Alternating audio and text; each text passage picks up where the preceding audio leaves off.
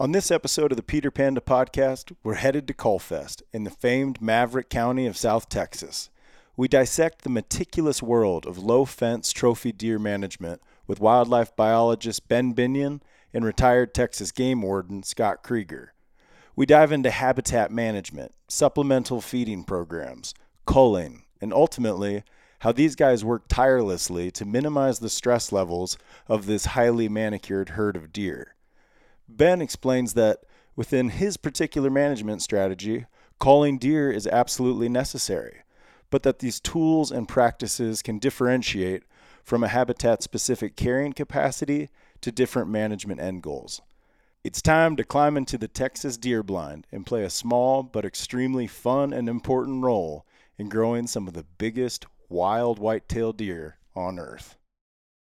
Let's just kick off our conversation with the firestorm you started on the internet this morning, because it's really what I want to talk about with you guys and defend, explain what we're doing here in Texas right now. But before we dive into any of that, let's introduce you guys. Mr. Ben Binnion, what is you say you don't have a job title here?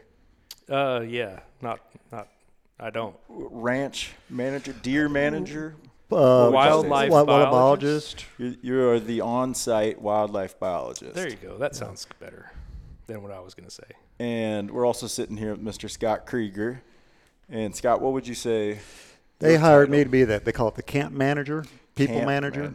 Yeah. Yeah, and you guys do so much more than both of what those titles kind of pigeontail you into.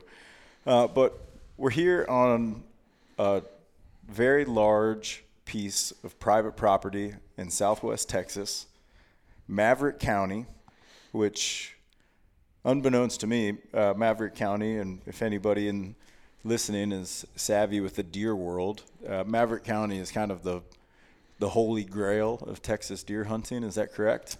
Yeah, Boone and Crockett kind of runs it down here, huh? Yeah, I mean it's well known to whitetail people that are familiar with Boone and Crockett record books. Yes, I've name dropped Maverick County a couple times, and a couple people have immediately been like, "Oh, you're in the good stuff." Yeah. So this ranch is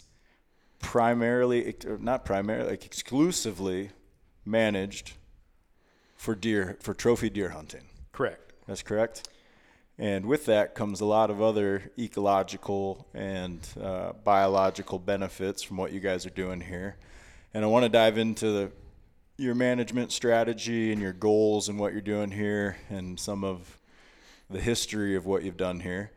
How long have the current owners had this ranch? So this is the 10th season. 10th season. This is my 9th season. So you came on pretty quick there. Yeah. Okay. And what state 10 years ago I know what it looks like right now, and I'll explain that as we go on, but 10 years ago, what did you have here? It was pretty much raw land. There was very little improvement, very little habitat management. The water situation is all rain catch. There's no wells, there's no water troughs. It's all whatever's caught through rainfall, which we've built a couple of rain catch systems in the form of stock tanks, like most people would call them ponds. Right. So we've added a few of those on, but when we first started, there was much drier. Yeah. Less water. The deer herd was there's, I guess I would say, a lower number of mature trophy, which you would quote unquote trophy deer, so 150 plus when you're on a score scale. Okay. So let me give you an idea. When the year before I started, there was 5 known deer. And I'm going to skip over a lot of stuff whenever I start talking towards this number stuff. So the year before I started, there was 5 deer in the 150 range known through trail cameras, scouting, etc. There was 5 deer that would gross score over 150 the first year. My first year, there was 15, and that was strictly from a 1 year of doing nothing, pretty much. Well, what do you mean doing nothing? Something changed. So basically, harvesting maybe less top grading or less harvesting of trophies. I see. See, the previous owners before they leased it out, and it was what I would consider top grading, which people would come in and skim off the top. They'd kill the biggest buck they could find, and that's it. And that's the only deer was getting killed. So when we got here, the first 2 years, there was a tremendous amount of mature bucks, but none of them were very good antler quality. Because they never had that opportunity to take the next step. Right, because all the ones that had the genetics and what it took to be 150 plus died from the previous landowners at an earlier age. I see. So your first year in the first initial steps of you guys kind of transforming this ranch into what it is today revolved around water and backing off on the top skimming. Yes. So instead of killing the 1% highest scoring bucks, we started concentrating on the other end of the bell curve and harvesting the basically what we started doing was quote unquote culling, which that's a that term is whatever you want to call it. Selective harvest is what we were doing. You're curating a genetic line for the property. You're eliminating. We're taking mouths off the land, and taking mouths off the land. I've heard you say that before. Yeah. So it all revolves around carrying capacity, and whitetail's entire existence is revolves around stress. And stress can be in the form of water. It can be in the form of food. It can be in the form of breeding, sexual preference. I mean, not preference, but selection. And all that kind of, it boils down to carrying capacity and population. So the more mouths you have on the land, the more stress you're causing to the rest of the herd. I see. So you reduce that number, you reduce the overall stress of the herd. And also stress can come in hunting pressure and hunters on the land, and that's why you hear stress coming from hunting pressure a lot more in other states, not necessarily down here. So we instituted a supplemental feed program. Again, that is supplemental. We're not feeding them like a feedlot. Right. So that kind of brings me to a bigger picture. To zoom out a little bit more here, this is what we call a low fence property. Yeah.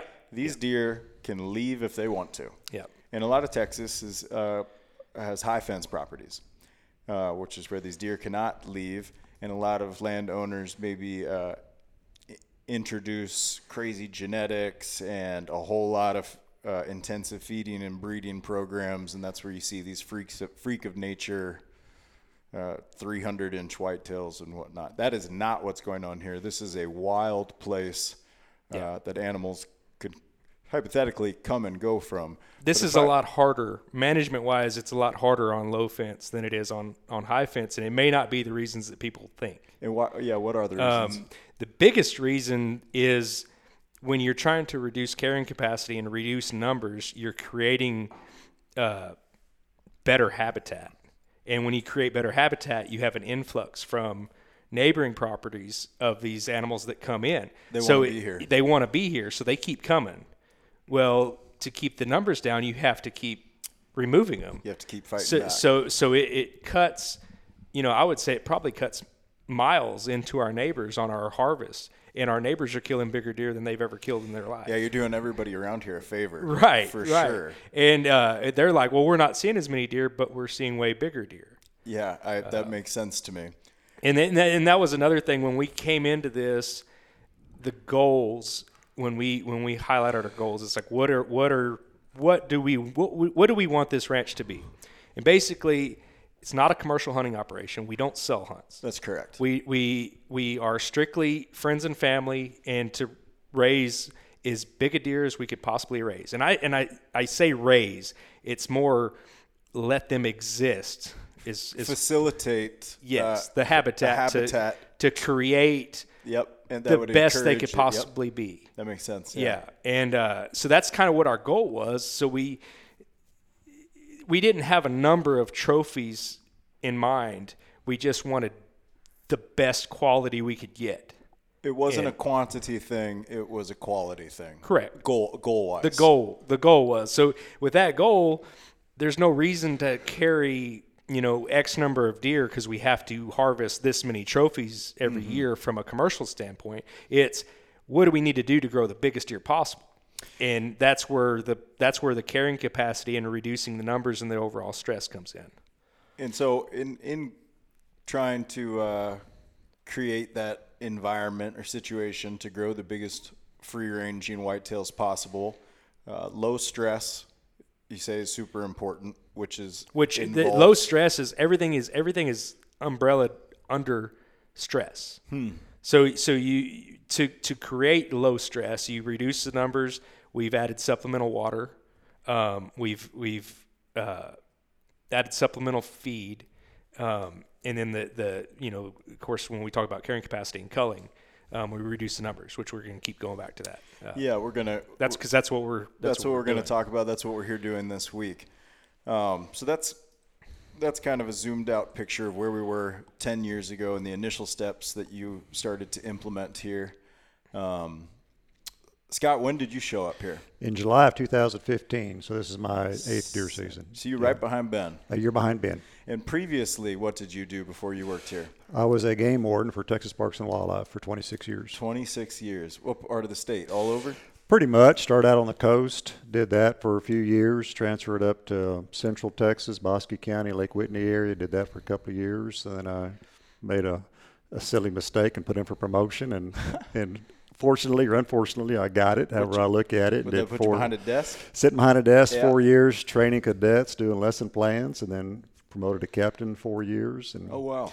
Did that for enough time to where I realized I missed being a blue badge out in the field. I wanted to get back and do what I love doing, and that was being a game warden out in the field. So I finished out my career as a game warden. Oh, you did? You actually went back? I went back and was able to finish my career as a game warden, wow. A true game warden with the blue badge, working with landowners and ranchers and kids and all that goes with it there in Gillespie County, Fredericksburg, and retired in March of 2015 and started here in July of 15. Oh, you didn't take too much time off, huh? 3 months was plenty.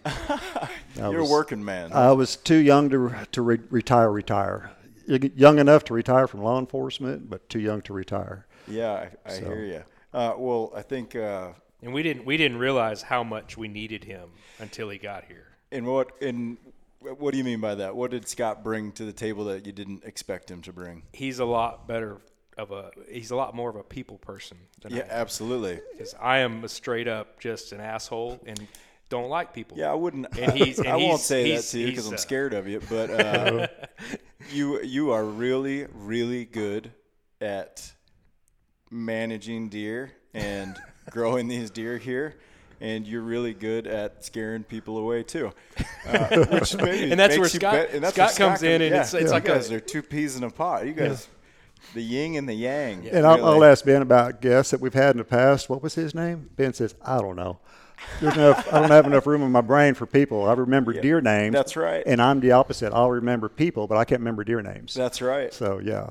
Yeah, so this is a full-time, year-round job for both of you. Both of you live and breathe this property every day of the year. We've taken ownership of it, basically. Yeah. Even though we have no ownership of it, we feel like we do. We want to see the best of it. When do you get squatters' rights where you can just kind of take this place over? Yeah. So your experience as a game warden came in as, you're not so much patrolling for poachers out here, but you certainly know how to cover the land and do whatever's needed to help Ben facilitate some of these goals with deer management. Right.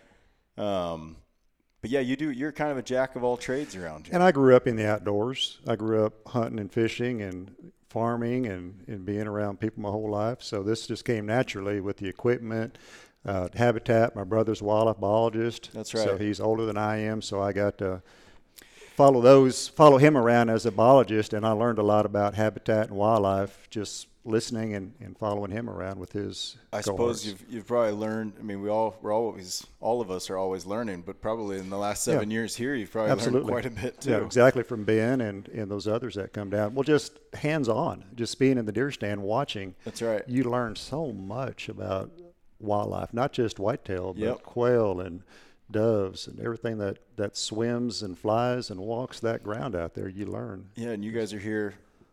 We show up and have a good time for, just short of a week every year. And what people might know through some of my postings as CullFest. So that's what we're here doing right now. And that's why I have been invited to come to this property once a year. The owners of this place are nice enough to have their friends down to help participate in culling. And culling's kind of a sensitive term, or maybe a misunderstood term, but in selective harvesting is a better way, because culling has taken on a negative connotation. Sure. Okay. So we'll stop calling it. I still call it culling. Selective Harvest Fest. But yeah. SFC. So that's what we're doing. So the majority of the trophy hunting is done for the year. The goals have primarily been met. I know that there's a couple deer still being targeted, but the majority of your top hit list trophy bucks have been hunted. And now in this month of December is the time where we come in and try to remove some mouths off the landscape by killing a lot of does. So the whole idea this week has morphed into when we implemented this idea and this program was we have to remove a lot of mouths from the landscape every year. Is that because they're eating too much expensive corn and cottonseed, or because you're eliminating the stress off of the primary targeted deer? Yes to both. Yes to everything. Yes to everything. There's a ton of different reasons why we do it. Money is a big one, because what's the point of paying for feed for a deer that's not going to meet our goals? So just to paint the picture for if anyone listening who's not super familiar with a Texas low fence wildlife operation, throughout the property you have several feeders. Supplemental feeders. So these deer are eating naturally on the landscape. And so the supplemental feed is to reduce the stress throughout the year. So think of a deer's natural browse is going to be like a graph, like a line graph that fluctuates up and down, up and down, up and down. And the idea with supplemental feed is to reduce the size of those spikes to make it. You want that line as straight as possible, but it'll never be straight. Due to environmental just natural factors. In the way they feed. You want to take, so like in Montana, for instance, like a rutting bull elk. You have hard winters. Yeah, that you're going to have a serious dive in that line. Everything's going to die in the winter. And in the spring, when everything greens up, that line shoots straight up in the air as high as it can go. And then you keep going. And so down here, it's the same way, except there's some differences with like summers are hotter and worse, and and we have limited rainfall. So the rainfall kind of dictates dry years. The supplemental feed helps keep those spikes from spiking way down and having die-offs and having stress on their bodies. So you're trying to keep that line straight with supplemental feed. I see. And what are you primarily feeding on the property? So we feed whole cottonseed, which is protein, which is super high in protein. They feed it to dairy cattle. Some people are feeding it in the Midwest now, wherever is close to cotton farms. They're utilizing it. It originally started because it was cheap and easy to get. But turns out it's pretty damn good. It's super high in protein, and it's 17.5% fat, which is the highest fat content that you can get into a pelleted feed, manufactured pelleted feed, without it falling apart, is about 4%. Oh, so this is it's just 4 far times beyond. More. Right. And the protein content is around 21 to 22%.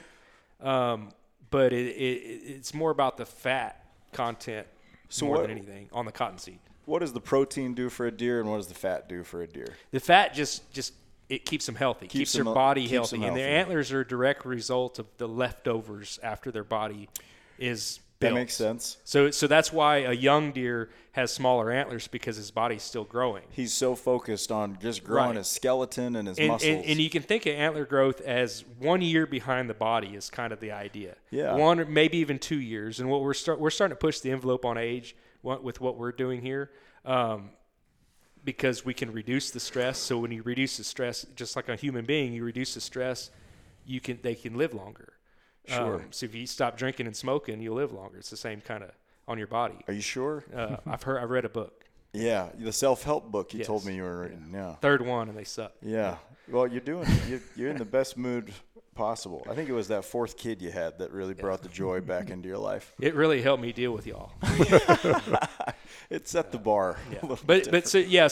and then the protein in the different components in the pelleted proteins, the nutrients help offset some of the stuff they're not getting in the wild. But you're not using pelleted. We are using pelleted to a degree. You are? Yes. Okay. So I want to make something.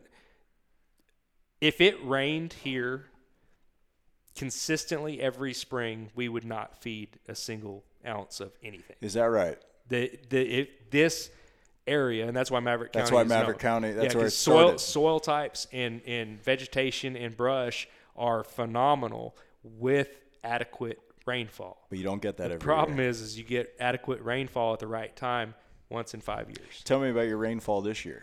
So we were basically less than 2 inches for the year up to August 25th-ish. Right. And then we had 14 inches in a week. Yeah.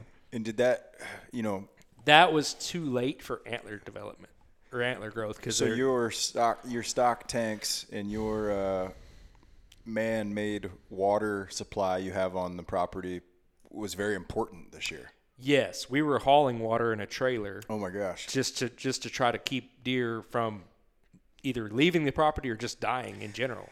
And again, we're not seeing these deer when you drive up. You're not driving. We see between Scott and I in the summer. I bet we see 1 deer a month probably. Wow! Because they're nocturnal. They're not moving. It's too hot. That's not my experience here. Yeah. No. Well, you're not here that time of year. No, I'm not, and I'm not coming because I do not do well in the heat. It's miserable. Oh Lord, send me back to the snow. So you're 10 years into this program. Okay, so the CullFest. Let's get back. Okay, you want to get back? Yeah, let's get back to CullFest. The way what we because it kind of got off on a tangent every once in a while, but so the idea with CullFest is you have to remove these mouths. So I use the analogy of college and bars when I'm explaining deer. It makes the most sense to me, because you look at deer's personality, individual deer personality. It equates to the same thing that I experienced in college, with people that want to fight, people that want to find a girlfriend, and people that want to party. So it's the same thing with deer. They're all different. But here's another philosophy or something that I've built CullFest around is if you're going to a bar and there's a shooting at that bar every week versus you go to a bar that there was a shooting at 10 years ago, which bar are you going to go to? Probably the one for that 10 years ago. Yeah, it's like, well, that was way long time ago. It's not going to happen again. So you're trying to concentrate. So I'm trying to concentrate and get as much out at one time. For the stress. For the stress. And it all reverts back to the stress. So I don't want to. I didn't think about that. Shoot a gun around a deer, twice a week, every week for the entire deer season. That makes sense. I want to shoot 20 times 1 week, and then they'll forget about it. Yeah, that's the idea. That's our philosophy. That's why we do it in a condensed version. That's also the reason for the tripod hunting is to select for deer that are not at the normal hunting stands. So there's less shots out of those normal hunting stands to keep those the pressure off, the less pressure and less stress off of the main spots. That makes sense. But back to the bar analogy. So you got the fighters and the boyfriends and girlfriends and the partiers. What does that have to do with culling? So it's not really culling. It's the bucks. So some bucks mature faster than others. Some bucks like to fight. So you have to take that into consideration when you're on our trophy, on our big deer. When you decide when you want to take them, when you want to harvest them. These deer, I mean, I'm getting trail camera pictures of them. We're not seeing them every day. I mean, a lot of these, the trophies that we kill have been seen one time, and that was the time that they got shot. So, one time that year? Yeah, I mean, a lot of them. Very familiar with the deer on this property. Well, because of the trail cameras, because I go through 150,000 you're talking about in person, seen in person once a year. Right. The big ones. Yeah, okay. Yes. I thought you were saying a total stranger just shows up or something. No. The big one. So back to the bar analogy. It's a good way to understand you can't manage deer the same everywhere. You can't manage this. You can't manage this buck and that buck the same, but you also can't manage this property the same as you manage a property 60 miles from here, much less in a different part of the state or in a different state. Yes. It has to ebb and flow with. It's a custom program. Yes. And we base everything off of trend data year to year to see what works and what doesn't, instead of implementing something we read in the book that worked in Mississippi. Well, I mean, there's certain things and there's certain things that might work for people in different areas that work the same. Right. That work the same in different areas.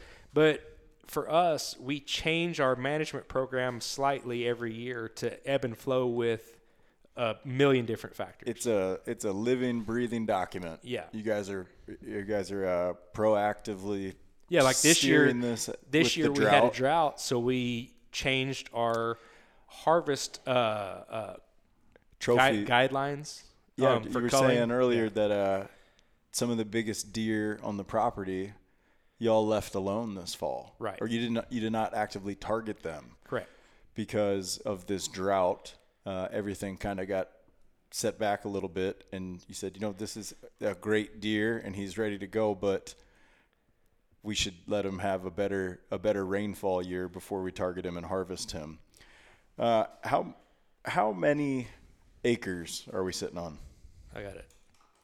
Did we just get a photo from somebody sitting out in a tripod? Yeah, we just got to do it. So we traditionally do a morning and an evening hunt. The really hardcore killers will eat a quick breakfast and then go out for a midday sit, which I like doing too. And it's very foggy today, which probably helps for a midday hunt. Ben just got a text from one of the boys, shot a nice big doe. That probably made you happy. Yeah.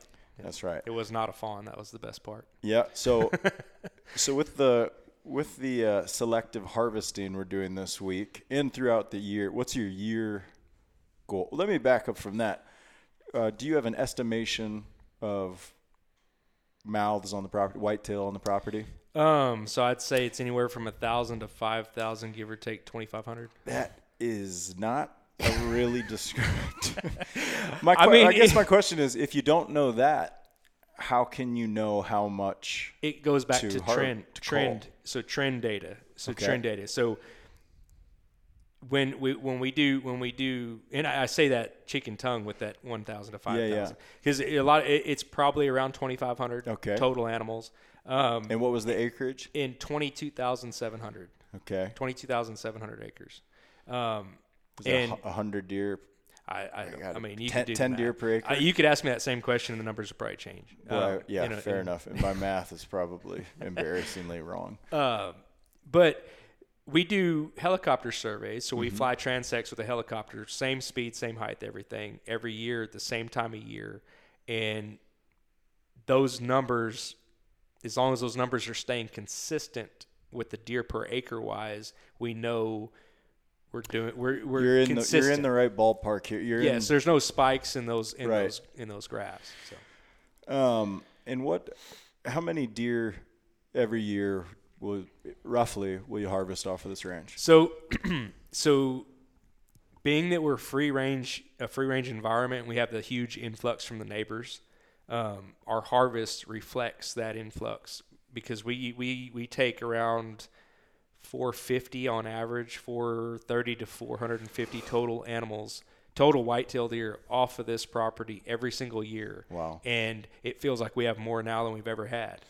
And that's why I keep stepping it up a little bit. And that's another reason we are keeping with that same number, even though our recruitment this year was substantially lower than normal. Because and our recruitment drought. Being fawn crop. Yeah. In the fawn survival rate that we see from the helicopter, and that's based off of you get that ratio by counting how many does and how many fawns you do and dividing that number. And this year it's 23%. Our average is around 70% in the past. Oh, wow. 9 years. So do you expect to see effects from that for years to come as this age class develops? Yes, but it won't feel as bad because of our bucks stacked in the pipeline. So our age structure, we have a ton of bucks that are over 7 years old, which most places don't. You kind of got a bumper. Yes. You kind of got you kind of got a safety net on this. Right. Thing. So there's places that are down the road from us that they're going on their 4th year of a fawn crop of less than 25% because of either improper grazing management or lack of supplemental feeding or lack of harvest even.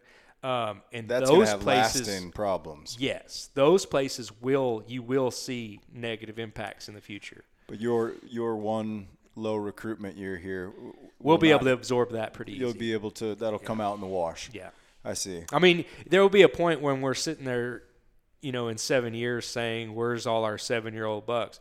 We're not going to say that because we're going to have a ton of older and up and comers too. So you'll never even. The normal unnoticeable. Normal people won't even notice. That's right. I may notice. You but probably will. Yeah. So all the hunts on this property, I purchase a Texas hunting license every year, but when I come here, I do not use my state-issued deer tags. So why is that? Explain to me what program that is. So we are under the Managed Land Deer Permit, which is MLD for short. We perform various management practices that allow us to. It was kind of an ordeal to get into the program, and it's a program through the state, through the Parks and Wildlife. Yeah, let me say my elementary understanding of it, and then you can kind of fill in the cracks. The MLD program, the Managed Land Deer Permit. What do we just lose the P at the end? Yeah, I stopped saying the P. Yeah, somewhere got lost. Everybody else says MLDP, but I just MLD. I think it's Managed Land Deer Program, isn't it? My understanding is this program. That's why I dropped the P because I didn't know what it meant. MLD is when you have a property like this that is so large and so meticulously managed that, and you can correct me here when I'm done, because maybe it's not just about size, but it's an opportunity where a landowner can partner with state biologists, where the state says, hey, you have so much of Texas right here that we're not even looking at or touching. Why don't we work together for you guys to manage this the way you need to, which would involve shooting more deer than your regular tags would issue. I think I get what, 2 deer tags or something? No, you get 5. I get 5? Okay. It depends on the county. So let me fix that or clean that up. Fix it. So the state, we partner with the state biologists, and they are 100% worried about habitat, because better habitat means better quality deer and healthier deer. They don't care about individual deer. We do, but they don't. So they want us to keep the habitat in check, which in turn means harvesting, killing more deer, taking more mouths off the landscape. The size of the property doesn't necessarily matter, but when you start, the state will take various survey data. Rather, it's conducted by not all places have somebody like me that can conduct that data ourselves and turn it into the state. We're going to get into that. Yeah. So I'll collect the data, turn it into the state, and say this is what we have, this is what our goals are to get to, and they always are like, yes, that's probably better than the goals that we had set for you to begin with, because it's lower numbers than they would already have said. They want lower numbers of deer because the state's overpopulated for the most part in most areas. So they're kind of big picture. Yes. But the reason that you get tags on your license and you cannot use them here is because the state of Texas will not allow you to harvest more animals than you're allowed. That's the way I was explained, right, Scott? So if you get 5 tags on your license and we're issued 400 permits for this property, yes, and you use those 5 tags on this property, you're then overstepping. Overstepping into the states. So it's an exclusive management. The only tags that can be used on this property are MLD tags. Correct. And there's tons of cooperators that are in this program. I knew the number at one point, but it's in the hundreds, if not that. It's probably in the thousands. Statewide, different sizes from 100 acres to 100,000 acres. And without it, you couldn't do a lot of the selective harvesting that you're doing, and the whole management plan would be entirely different. It would be harder. We could still possibly do it, but it allows one person to harvest 100 deer if they wanted to, versus using one person coming in and harvesting 5, and then another person coming in and using 5 off of their regular license. Just trying to find calling in anybody people with 5 tags, be like, please come help us. Because I think on your regular license in this county, you're issued 5 tags, and 3 of those can be bucks. Okay. And all of them can be does, but up to 3 bucks. With your so how many MLD tags do you get here? This year we got 465 or something like that. And is there can you do whatever you want with those, or is there a buck doe breakdown? They're buck and doe, and that's about 50-50. It's about 50-50. Yeah, because we're running a 1-to-1 buck doe ratio. It doesn't appear that way on the landscape. Yeah, when you're looking at it in a stand, a lot of times it doesn't appear that way. No, it appears like there's like 80% bucks. Well, and it's because of higher social hierarchy around feed stations. And the rut's kicking in. Well, the rut's kicking in, but the bucks. So here's the deal: the bucks go from get away from my feed to come here, honey. And so they're chasing them off because they're eating their food. And then it's like a light switch. Yeah. And now they're saying, hey, come here, let's go on a date kind of. I have an analogy for that. I was hunting black bear on Prince of Wales once. And every beat, you're in a little boat and you're going into all these coves and these big salad bars on the beaches. And every salad bar has these what looked to me was a giant boar, and you'd go into the next one, there's a giant boar, and you go into the next one, there's a giant boar. And I remember we went back into town to refuel the boat, and our buddy that lives there, Jesse Knock, I asked him, I was like, man, am I going crazy? Every one of these bears looks like a big boar. Like, certainly some of them have to be doe or sows.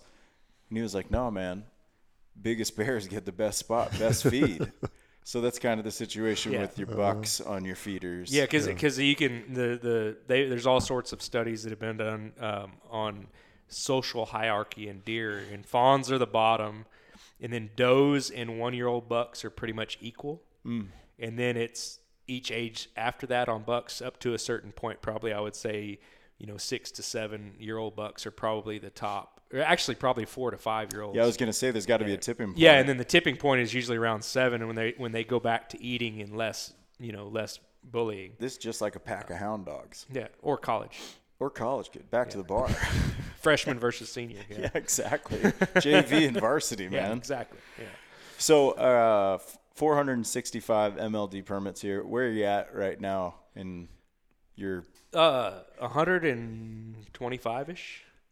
And you know that number so specifically because we're looking at a board here, which is incredibly detailed, which is the breakdown of deer harvested on the property this year, deer known on the property this year.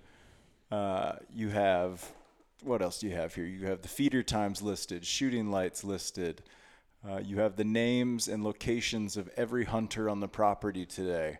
A breakdown of trophy class of bucks. This is just the whiteboard I'm looking at is a really great summary and great example of the caliber and the detailed level of deer management you guys. I've never seen anything like this. So this board, the reason that I put this board up is because I hate answering questions and talking to people. Is that where you're going to put that FAQ sheet in the front of the book here? Yes, because I just like deer and I don't like people. So it's just. And I just like messing with you. Yeah, so I mean that board answers a lot of questions that I don't have to answer every single day. Yeah. How many deer have been shot this year? Yeah. What was the biggest buck shot this year? It's all right there. Boom. I mean that's exactly why it's there. Yeah. So. And tell me, what would be a really bad reason for your name to be on that board? Well, we have a unrecovered. I put an unrecovered section. You shot a deer and you couldn't find it. Yeah, you shot a deer and you made a bad shot. Yeah, you're just a bad. No matter what it was, if it was a bullet or your gun or it doesn't matter. Your name goes on the board. My name is currently on the board. Did you have an unrecovered deer? Well, I guided my wife and. I have an excuse and I don't really even need to. I'm not good with technology. And I'm at an age where I should be, but I'm not. And I have an adjustable turret on my scope. And you're looking at some app. God. Well, no, it was just spun a quarter turn one way, and she shot and grazed him on the brisket, and he's coming back in and eating. And he's alive. Yeah, he's fine. Well, does that count as unrecovered? To me, it does. To you, it does. Because if me putting her name and my name on there, it allows me to put everybody on there. So I don't play favors that way. And then the cardinal sin. What would be the worst thing someone could do during CullFest? Probably a couple things. There's a handful. I'm thinking of one thing. The nubbin buck? That's right. Okay, so buck fawns, button buck, nubbin buck, whatever. Mistaking a buck fawn for an adult doe, especially on a year where your fawn survival is as low as it is, is it not a good thing to do? Yeah, because I mean that's your future trophy deer. So the world record's 1 deer. The state record's 1 deer. The ranch record right now is 1 deer. So one fuck up matters. Yeah. Shooting the wrong deer at the wrong year matters. Yeah, big time. We wouldn't have our ranch record if we had shot him 2 years earlier. And I'm sure we've made some bad calls where we didn't shoot him and we should have shot him. I don't see that as a negative, but I do see shooting him prematurely. So that kind of steers me into my next topic I want to talk about, the culling of spike bucks and the arguments for or against that. And it's kind of it's an opinionated thing. It has been studied and studied and studied. And Scott, you had some good specifics for some studies on this, but what was the end of your thought, Ben? Okay, so on the spike thing, we ebb and flow with when we shoot spikes. Some years we shoot spikes, some years we do not shoot spikes. And what decides that? So whatever the fawn survival was the previous year dictates rather, because spikes on this particular property in most of southern Texas, a spike buck which is 2 unbranched antlers. And this is a year and a half old deer. I would say 98% of spikes in South Texas are 1.5 years old. So that being said, when we have high fawn survival years, such as we had last year, we need to harvest spikes. X amount of deer. And if you have a 1.5-year-old spike standing next to a 1.5-year-old 10-pointer, which we have plenty of. Wow. Which one, in your mind, is going to be a better product at the end? Mm-hmm. It has nothing to do with what that spike's going to be. It has everything to do with the 10-pointer's probably going to be better than the spike. And somebody's got to die. And that's because you have to get these right. So next year, with a 23% fawn crop this year, we will not shoot a single spike next year. Oh, is that right? Correct. Next year will be a no spike year. Correct, because we don't need to harvest anything in that age class because we're handicapped from the get-go. That makes sense. So basically, we try to harvest a certain percentage, and that percentage it flows but we try to harvest a certain percentage of each age class of bucks. So you always, when you're harvesting, when you're culling to reduce the population, we don't do it randomly. We select for the bottom third or bottom 10% of each age class, and start from the bottom and work our way up on harvesting or culling. When we say culling, and when we say culling, we're not doing it to change the genetic makeup of the herd. Because if culling for genetic change worked, they would not be killing giant deer in the Midwest. That's on a interesting. 1 buck tag. Because I would have assumed the opposite of that. I would assume that we are harvesting a 4-year-old 8-point that maybe we don't want him spreading his genetics, but more so you're saying you just don't want to keep feeding him. It's a novel idea to think it's about genetics, and it is. You don't want him to breed. But I watched a rut train, 5 bucks with single doe, chasing her, relentlessly. Yep. I watched 4 of those bucks breed her, 2 of which were 1.5. The biggest one never once mounted her. As I was watching, I'm sure he did. So what I'm saying is 5 of those 4 bucks bred her, and a lot of does, most does have twins, and a lot of those twins are sired by different daddies. That's biologically possible? Yeah, it's just like a dog. You could do the same thing. Dogs do the same thing. That. Yeah. So the idea in, like, when you're running a tight ratio of 1-to-1 like we are, the idea of changing the genetic makeup when a single doe gets bred by a single buck, you don't know what that doe's got. That's right. But it makes you feel good. She's bringing 50% of this to the table. Right, but it makes you feel good to shoot a 4-year-old 120-inch 8-pointer and leave the 180-inch 4-year-old, with drop tines or whatever, and let him do the breeding. That's the novelty idea, and it makes you feel good. But it just doesn't. That's not why we're doing it. So why do it? Mouths on the landscape. Yeah. Carrying capacity. It's the same reason that these other states issue more or less tags in a certain unit. Like with elk and mule deer in other states. It's the same. They're trying to keep the landscape. They want to give hunters the opportunity to harvest as many deer possible. Well, if they don't allow hunters to harvest those deer, you're going to get these big die-offs and these big spikes in the graph again. They're cyclic, so you'll get these huge population growths, and then they'll eat themselves out of house. The habitat can't sustain them, and the population crashes. Yeah, and that's fine. Yeah. But that's what's going to happen if you don't hunt them. And that's not the recipe for growing world-class deer. Correct. Yeah. Again, you're taking the spikes out of the graph. You're trying to keep that line as straight as possible. Back to spikes, different type of spikes. Scott, what was the study you referenced this morning? The Krueger Wildlife Management Area through Parks and Wildlife, they did a study controlled environment where they had a spike antlered buck and a forked antlered buck in the same pen, and through the years, the progression of their antler growth, that spike antlered buck never got as big as that forked antlered buck. So after 8 years, that spike antlered buck may have been 110 inches.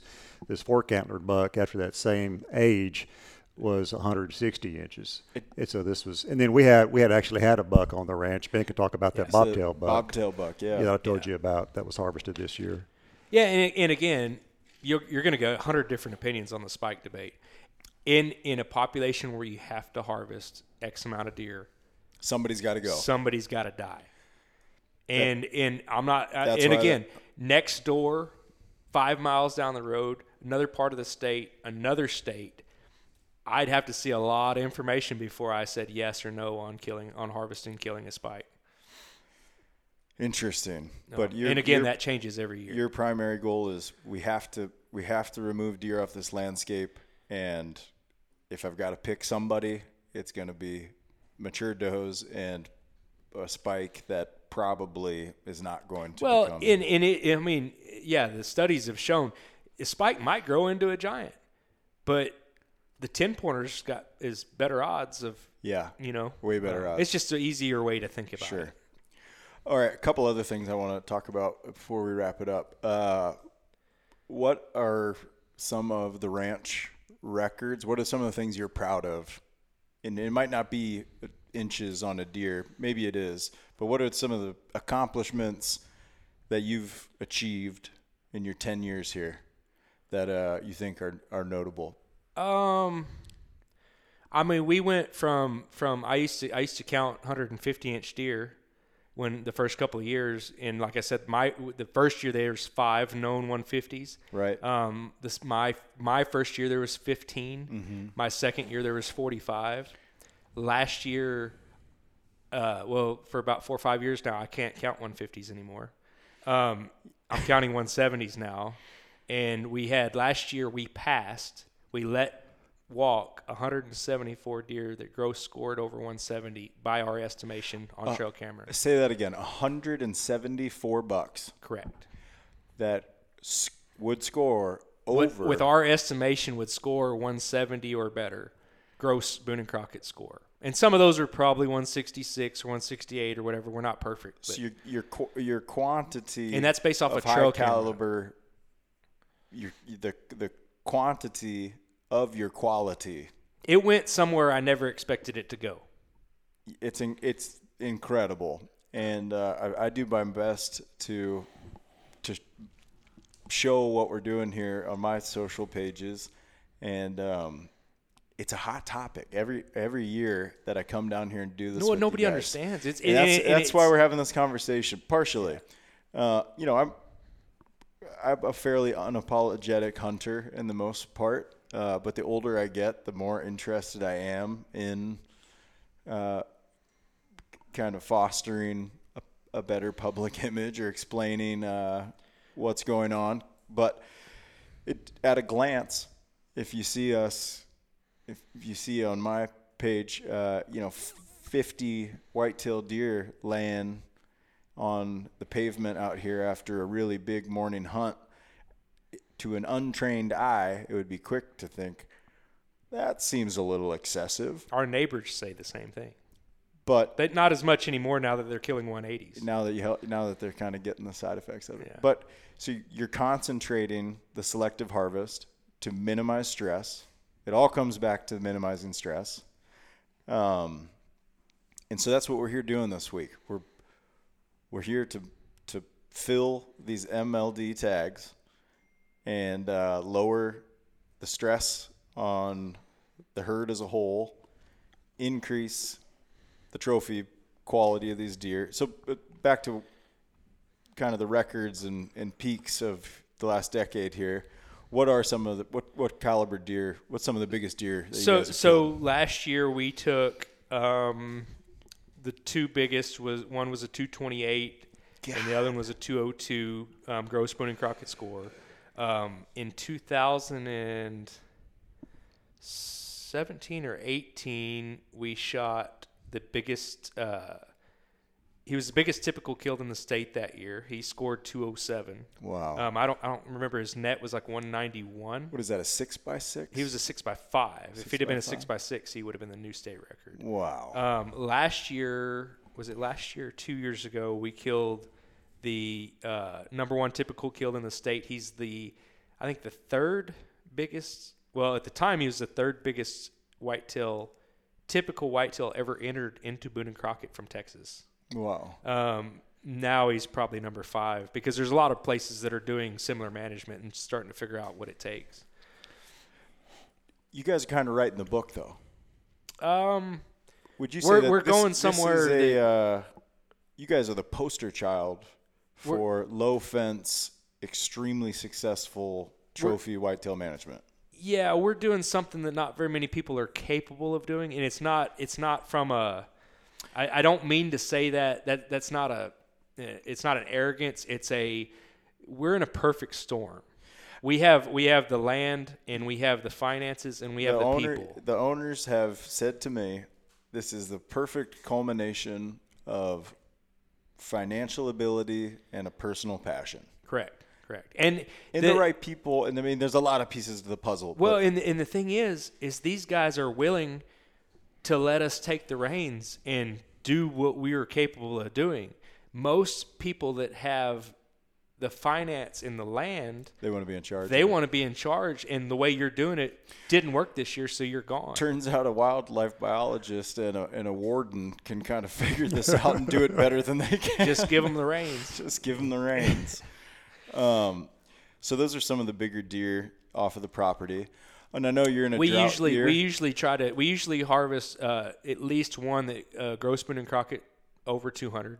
Every year. Every year. We always pass. We always let go at least 2 or 3 that gross score over 200. This year we're letting 2 go that are over 200. Because of this drought. Because of the drought. Yeah. And I feel like they have a little bit more left in the tank. And that's interesting, kind of a segue here, that some of these deer, these big bucks, you don't know, sometimes they surprise you, right? Where you're like, man, this one really blew up this year. Yeah, so you want to shoot, you want to take them when they're the biggest that they're ever going to be. That's right. But you don't know that until you've watched them for 8 years and you're like, man, we should have shot them 3 years ago. Yeah. But you can't regret passing a deer. I've regretted shooting deer. I've never regretted passing deer. Interesting. And you hear about these guys. It's a very conservative approach to it. Right. And you hear about these guys that are like, well, if we don't shoot him, our neighbor will. Well, if you shoot him, then you're that neighbor. Yes. And it's just, we're very conservative on our really big deer. We try to let them show us as much as they're going to show us in antler growth. And again, this year, drought-wise, less than 1% of the bucks actually increased in antler size. Wow. Most of them decreased. And I'm talking about, I think this is where a lot of places kind of shoot themselves in the foot. We had deer this year, guaranteed same deer, that went from gross score 170 plus to 135 gross score. Whoa. But I 100% know who they are. I can't explain it. I know who they are. Do you see and it they in will their pop body back. condition too? Not necessarily their body condition, because again, their antlers are the leftovers. That's right. So we keep their body condition. We were able to keep their body condition up, but their antlers suffered. So what happens is, their body gets better, then their antlers get better. The first thing to go down when they start regressing is their antlers go down, and then their body regresses. Sure. Yeah, that makes perfect sense. And again, I've seen deer drop like this before, not to this capacity. They will bounce back. And I think a lot of people shoot themselves in the foot saying, well, he dropped this year, so we're going to shoot him. And then next year they're like, well, where'd all our big deer go? Well, you shot them all last year. You shot them all when they were small. Yeah. Yeah. You've got a more long-term outlook on all this. Yeah. A bigger picture. How many trail cameras and stands do you have on this property? Is that a moving target? I'm sure it is. So trail cameras is an interesting topic that we probably shouldn't get into. Okay. As far as why we have that should not fluctuate. But we have some thieves. Anyway, I lost 27 last year, 27 cameras that were stolen, and not by poachers or hunters. And you could guess what I'm referring to. Hikers. Yes, hikers. Well, I want to talk about that. We could do a separate one if you want to do that. Well, I think we don't have to talk about it long, but it's a big part of. It's another stress. It's a big. It's another stress on the deer this year. Yeah. So you're saying you would have more cameras, but we're running around 70 cameras this year. Okay. That fluctuates based off of whenever I go and check cards, how many that are still there. And how many permanent stand stations do you have, and tripods and trailers and? So we have there's 34 permanent blinds, 7 rifle trailer blinds, 3 bow trailer setups, which we're getting more bow setups, 21 tripods. And whenever I say tripods, these are strategically placed between the permanent stands. Permanent feed stations. And when I say between, they're a mile away. That's where you put me this morning. Right. And I saw a ton of deer. Right. And a lot of times what will happen is the early season hunting pressure and the regular stands will push deer out. So you got to go to where they live and kill them. So it's when I look at a map of the ranch, it's a perfectly peppered. They're very well dispersed, very evenly dispersed across the property. But there's a lot of them. Yeah. You've got it blanketed very well. And the densities change depending on the habitat on a particular part of the ranch, and that the habitat is dictated by the soil type. And, so we have a creek that runs 4 miles down one side where you have some bigger trees, and then you get to some flint rock hills that have shorter lying brush and less ground cover. And there's different types of habitat, and different types of habitat have different carrying capacities based off the feed. Different times and different ways to hunt. Correct. Different times parts of the year, deer like different areas. And these deer range anywhere, it changes all over whitetail country. These deer, we have deer that have home ranges of 400 acres, and we have deer that have home ranges of 7,000 or 8,000 acres. Is that right? And that speaks to just the personality of the animal. It goes back to the college thing. Like, how far are you going? Everybody's a little different. Yeah, are you going to go to the same bar every night, or are you going to hop around and go to a different bar every night? Some people do. Yeah. So, I prefer to go hop around. Yeah, I like having a relationship with the bartender and getting free drinks. So. Those relationships can go too far sometimes. So here we're sitting in your office, and you have these every year. You've got these big, beautiful leather-bound photo albums. How many trail camera photos do you take a year? So I'm doing around 150,000 a week, starting in around mid-August. And right now I'm turning them down. I'm working in the process of turning down the number of pictures just from now that I have the deer. The timer? Yeah, so now I have deer memorized. Like I have a photographic memory when it comes to deer antlers. And now that I have them memorized, I don't need 150,000 trail camera pictures a week. I cut it down to about 75,000 a week, and I'll run that through February. You know what you need to know. Right, and now I look at it more of who's where and if they're broken or not, and target bucks, if they're killable or not. And when I say killable, that means they're coming in at daylight, as anybody that hunts deer and has ever run a trail camera. When he's daylight, that's when you got to go get him. So you have a extensive library of trail camera photos. You're very well versed in. You're very knowledgeable on most all the bucks living on the property. So paint a picture. When we're out during CullFest, the program is we're shooting mature does, and we digiscope or phone scope every buck we see, and we send a picture to Ben here. And Ben either says pass or shoot. And shoot, he sends kill, kill, kill. And it's the text I dream of all year. And I've gotten that text from you 4 times in my life. I've killed 2 of those bucks. My brother killed 1, and one of them got away by the time. That's a pretty good 75%. That's pretty good. I feel I'm not, we're just getting started this week. You don't even know what I'm going to do. There's some people that the percentage is lower than that, but that's not my fault. Well, there's an art to it. I'm getting better. I'm getting better at it. I don't fuss around. When I see a 180-inch deer come out, I'll get a photo for you, but it's not a I'm not prioritizing. That's not as urgent to me as when I see a 130-inch 8-point that looks like he's 6 years old come out. Yeah. Because I think that's the more likely one.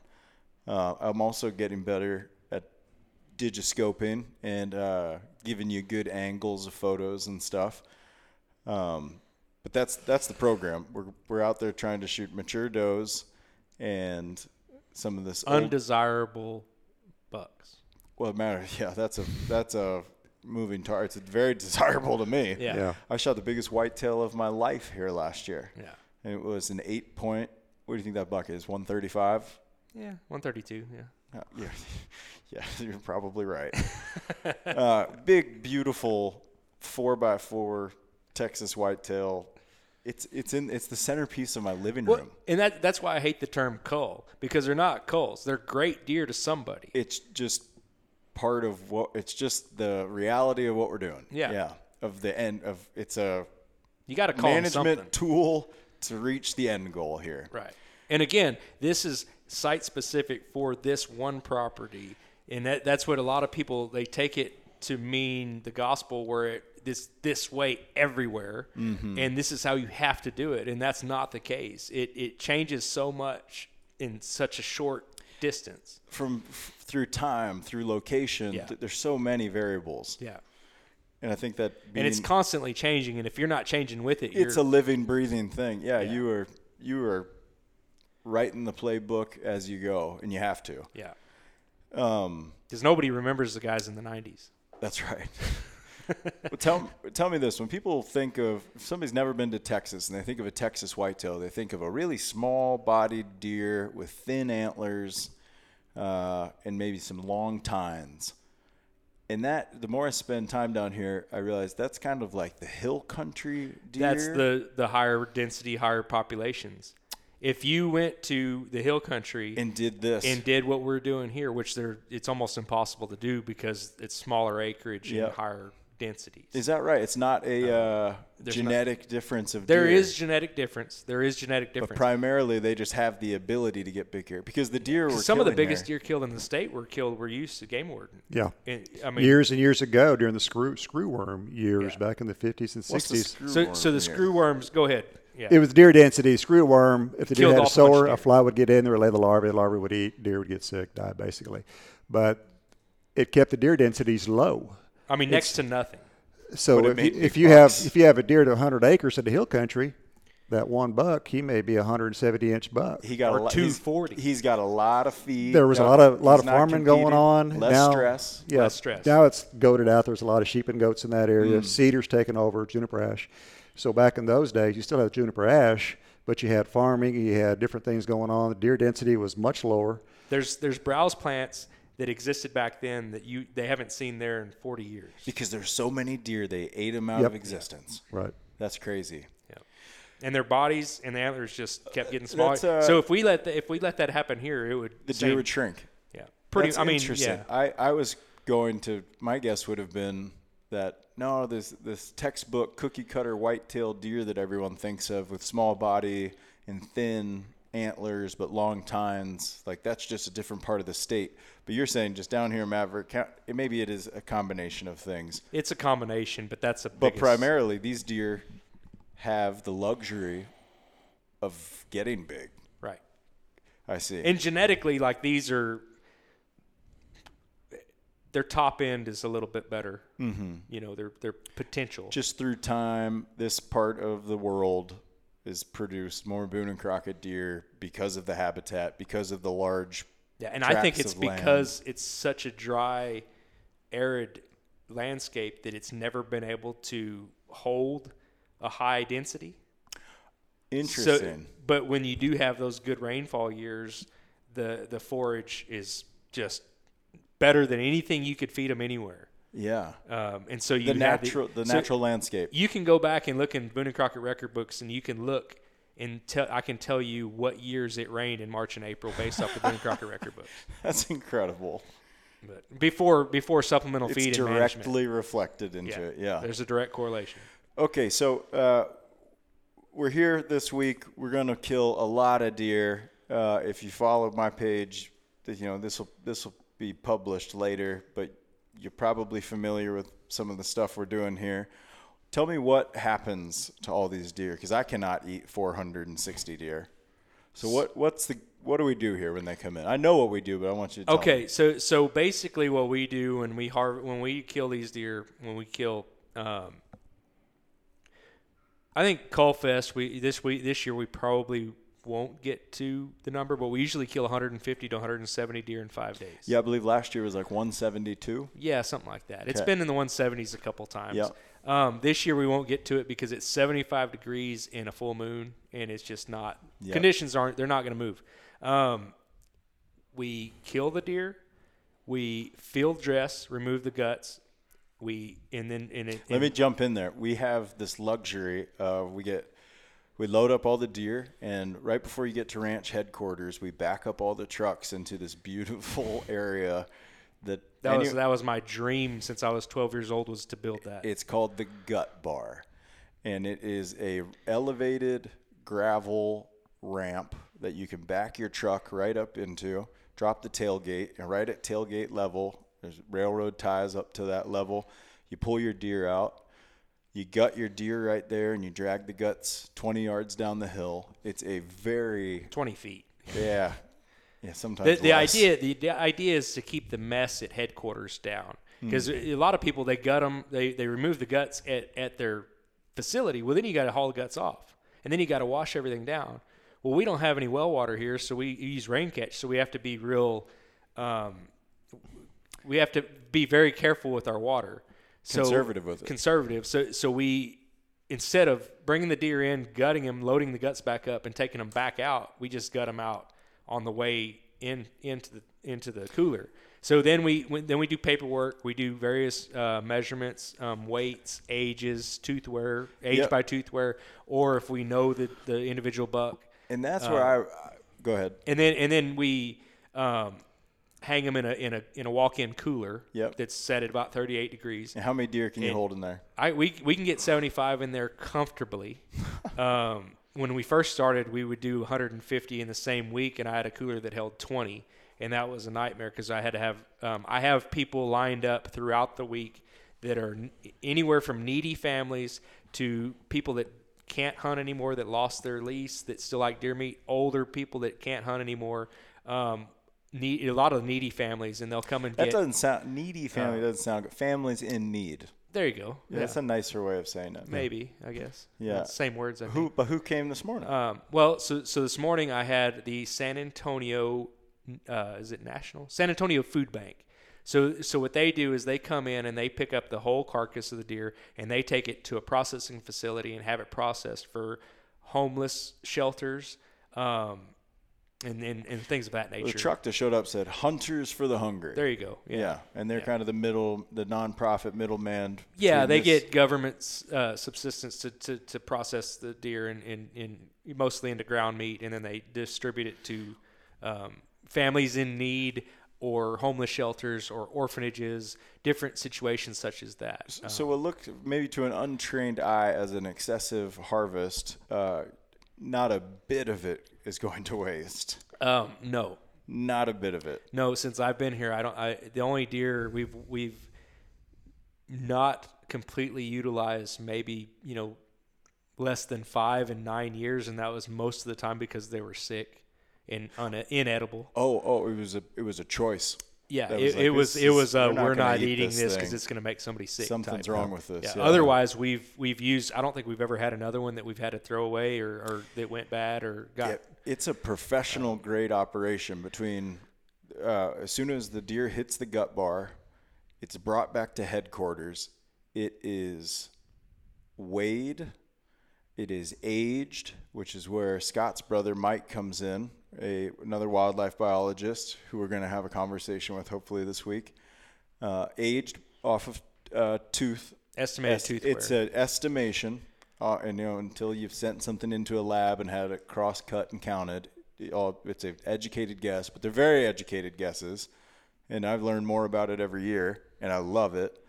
But so they're weighed, they're aged, and they're immediately hung up on a hook and ran into a cooler. These deer, the meat, these carcasses are taken care of on a professional meat processing level, and then ultimately completely donated. So it's a cool combination of achieving these huge management goals and a good deed at the end of the day, right? Helping out a lot of people. I'm excited to talk to Mike about aging deer and more of the life cycle of deer, which I could talk your ear off about as well, but I'd like to save that when I talk to Mike. So back to your leather-bound books here. I've got two things I want to talk about before we're done. The leather-bound books here is a very organized catalog of all of the bucks on the property through your trail camera photos, and each of them is assigned a different color sticker. So explain to me that if you can. I approached it as like those little projects you did in middle school, like when you color coded things. Yeah, we're going from college bars to middle school I was arts and crafts. I was a nerd, so you were? Yeah, or? I was. Yeah, I still am. And it basically, deer nerd. It was difficult for me to get the point across of deer that what different pictures of deer meant, and I knew what they meant. But when I showed them to people, nobody else knew what my intentions were for those specific deer. So I came up with a color code system, and the way it started was any bucks that I wanted to take out, didn't matter who saw the deer, he dies on sight. And these deer, as soon as the first time that they're seen in person, they die. They're not. Oh, we're going to save that buck for so and so. Nope. That is against our policy. And so that is what I know as a green dot deer. Yes. So I came up with the green dot as we gave the green light to kill that deer. Anybody, anywhere, anytime. And this buck's gotta go. And if you don't kill the deer, if you see the deer and don't kill it, you're chastised and probably going to be removed from the range. Yeah, you're not allowed to come back. Yeah. Because we're here to assist in your larger picture deer management. What it kind of morphed into is now is a Sears catalog where people come through and flip through and they see and they find the biggest deer that they can find with a green dot on it. There's a lot of things that chap your ass, but one of them I know is you're quick to say there will be no trophy hunting. Trophy culling. There will be no trophy culling. Trophy culling will not be tolerated. That's right. You call what needs to be called. Yeah, I do not want the thing is everybody always asks me, well, what deer was this deer bigger than this deer? And I said, I don't know. They're both green dots. Don't know, don't care. Yeah, they both need to die. Both need to die. They both need to be in that cooler, so I don't give a shit. But who does it? Whichever one, the one that needs to die first is the harder one to kill. Mm-hmm. It doesn't matter about his antler size. But I've been doing this a lot longer. A lot of these guests are here for a weekend, and they want, everybody wants bigger. Of course. And I don't blame them. I mean, I was like that when I was 12. The more time I spend on this ranch and participate in this this management, the more I am on board with. I was guilty of that. I'm still guilty of that at some level. You were bad, and you still are, I feel like. Yeah, I like big antlers. Who doesn't? But the more time I spend here, the more invested I am, the more interested I am in just participating in that bigger goal. Well, my thing is like, well, shoot that one. You're not done. That's right. The other one can come out. That's right. And then you can shoot him and you can kill two. That's right. Instead of waiting and killing and maybe having a chance at the bigger one, why not kill three or four? One of the boys last night killed two beautiful cull bucks. Yeah, and I tried to gar hole him. I know. That's so funny. Maybe you should try to gar hole. He just killed another tonight. one, by the way. That same guy. That doe? Yeah, he killed another doe. He's on a spree, and he got some this morning. Yeah. What a guy. Yeah. But and then the color coordination. We'll put a red dot on them after we kill them. We'll put a red dot. That means they're dead. That way people don't hunt dead deer. And these books are more again a way for me to communicate without actually talking about each individual deer to each individual guest. Very good. And so there are the target bucks, the 200-inch caliber deer that the owners are going for every year. And then there's kind of a middle class. What's a yellow and a blue? So a blue dot is just a deer that we're watching. He could have been big last year, and he's not big anymore. He could be giant this year. It's just a deer that we're paying attention to. Mm-hmm. Sometimes we'll assign deer names to keep track of them for us personally. But the blue dots are more deer of note. There's something that we're watching. I used to do it all 150 plus bucks that I knew about would get a blue dot. Now it's still 150 plus bucks, but it's more just deer of note. Mm-hmm. So maybe they were 170 last year and now they're not. Okay. And I'll put a blue dot on them. Or if they're a deer that's young and big, he gets a blue dot. And when I say big, 150 attention plus. to. Yes. Yeah. I see. It's a deer that if you're sitting in a stand and he walks out, you're going to remember who he is. Yeah. As a hunter. It happened to me this morning. Yeah. What was that buck's name? Diggler. Dirk Diggler, like the Mark Wahlberg movie. Man, I'm not familiar with that, but I was your audience will be. A tripod stand, and so I have my spotting scope in between my thighs, and I'm trying to digiscope, trying to take these photos, and I got to shaking pretty good because he's a big deer to me. I mean, how big is that deer? 160, 70? Yeah, I don't know. He was a lot bigger 2 years ago, but yeah. The drought got him? Yeah. Well, boy, he had a donkey face on him. Yeah, he's a big old He's body, a big old boy. Yeah. Anyways, I'm trying to digiscope this thing, and I'm shaking like a leaf, sending you photos. And I should have known better that this thing was far from a green dot call buck. Well, I ask everybody to send pictures of every mature buck. Because you want to know where stuff is. Because, for one, I want to know where stuff is, and my interpretation of what that buck is might be different from what normal people view. Mm-hmm. So a lot of people might see a buck saying that's a cull buck, and I know who he was last year, and he's not a cull buck. Mm-hmm. And the flip side is other people might be saying a deer that's 150 inches, there's no way that's a cull buck. But in my mind, yeah, we're going to kill that deer this year because he's maxed out on what we think he's going to do. What you're saying is you know more than we do. A little bit. It's strictly from looking at 150,000 trail camera pictures. You're good at what you do, man. You've made a career out of this, and I'd argue you're the best in the biz, man. There's a lot of better ones out there. I don't know them. I don't like them. They don't care about them. Scott, what have I'm gonna finish with you, Scott. You're 9 years here. 8 years is my 8th year season. Yeah. What changes have you live here every day? Pretty much. What changes have you seen from habitat to wildlife? Are there more quail here now, or what are some of the things you've noticed? Big thing is the infrastructure. There was very little infrastructure when we got here. The roads. This was not a all-weather road when I got here. Mm-hmm. When there was a rain coming, because I did not live on the ranch permanently when I started, and when there was a rain in the forecast, I had a two-wheel drive truck, and we've got 7 miles of ranch road to get to the blacktop. Yikes. So I had to get out of the ranch before the rain started, otherwise I'd be stuck here until it dried out. It sounds like that Montana gumbo. Pretty much. Yeah. And then I would come back when it dried out enough to go back to work. But infrastructure was big, and yes, the quality of the deer have gotten exponentially. You can't. But you've seen it in the last 2 years what improvement, or 3 years you've been here now. With the deer, what else have you seen though besides those whitetail deer? The number of guests. It has exploded. I was trying to poke into wildlife. Yeah, I'm the people person, so I see all that other stuff, but. Just the ranch improvements, the roads have improved, habitat has been improved. We would like to have food plots, but because of rainfall, we can't have food plots, but yet we still disc these fields at the right time of year. If we do get rain, we'll have the grasses that will come up for the quail, for the doves, for the turkey, and all wildlife. But we've gotten the equipment to help with ranch improvement. The infrastructure has improved. Just in a word, infrastructure. It's made it's such a big the tools at your fingertips. The tools to run the ranch effectively and to make the improvements that were needed. The owners, like Ben said, pretty much what it takes to make the ranch the best that it can be. Do what you got to do. Do what you got to do to make it the best that it can be. And which is such a unique opportunity for everyone, from the deer to me.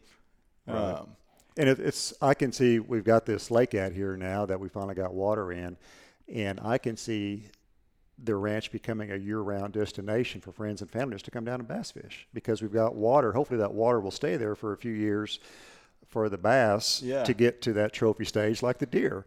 And so we'll have deer hunters, of course, during the season, but then after deer season, we're going to have people coming down to get on this 120-acre lake to bass fish. Yeah. We have 7-pounders right now. Right. And, really? Yeah. So I don't know what you call it. I'm pretty sure that's big. It is in Montana. Did you know you putting the lead weights in them like them walleye fishermen? You have to. Yeah, that's the only way you win. That's the only way you win, man. Yeah. Did you know that the Alaska state record largemouth bass is 8 ounces? I can't even believe there was one up there. Yeah, there was one. Did you catch it? No. Oh, that's funny. But the property is thriving, and it's this beautiful, incredible place, and I feel fortunate to come be able to hunt here and participate in what you guys are doing just a little bit, from the quail and the doves and the javelina and the whitetail. It's truly incredible. I have a hard time sleeping at night when I'm here because I'm so damn excited to go see what the morning's going to bring. Right. Which is why I'm about to call it quits on this podcast because I'm going back out to a deer stand. Let's go kill some. Let's go get it. Well, thank you guys so much for doing what you do and for helping explain what's going on here.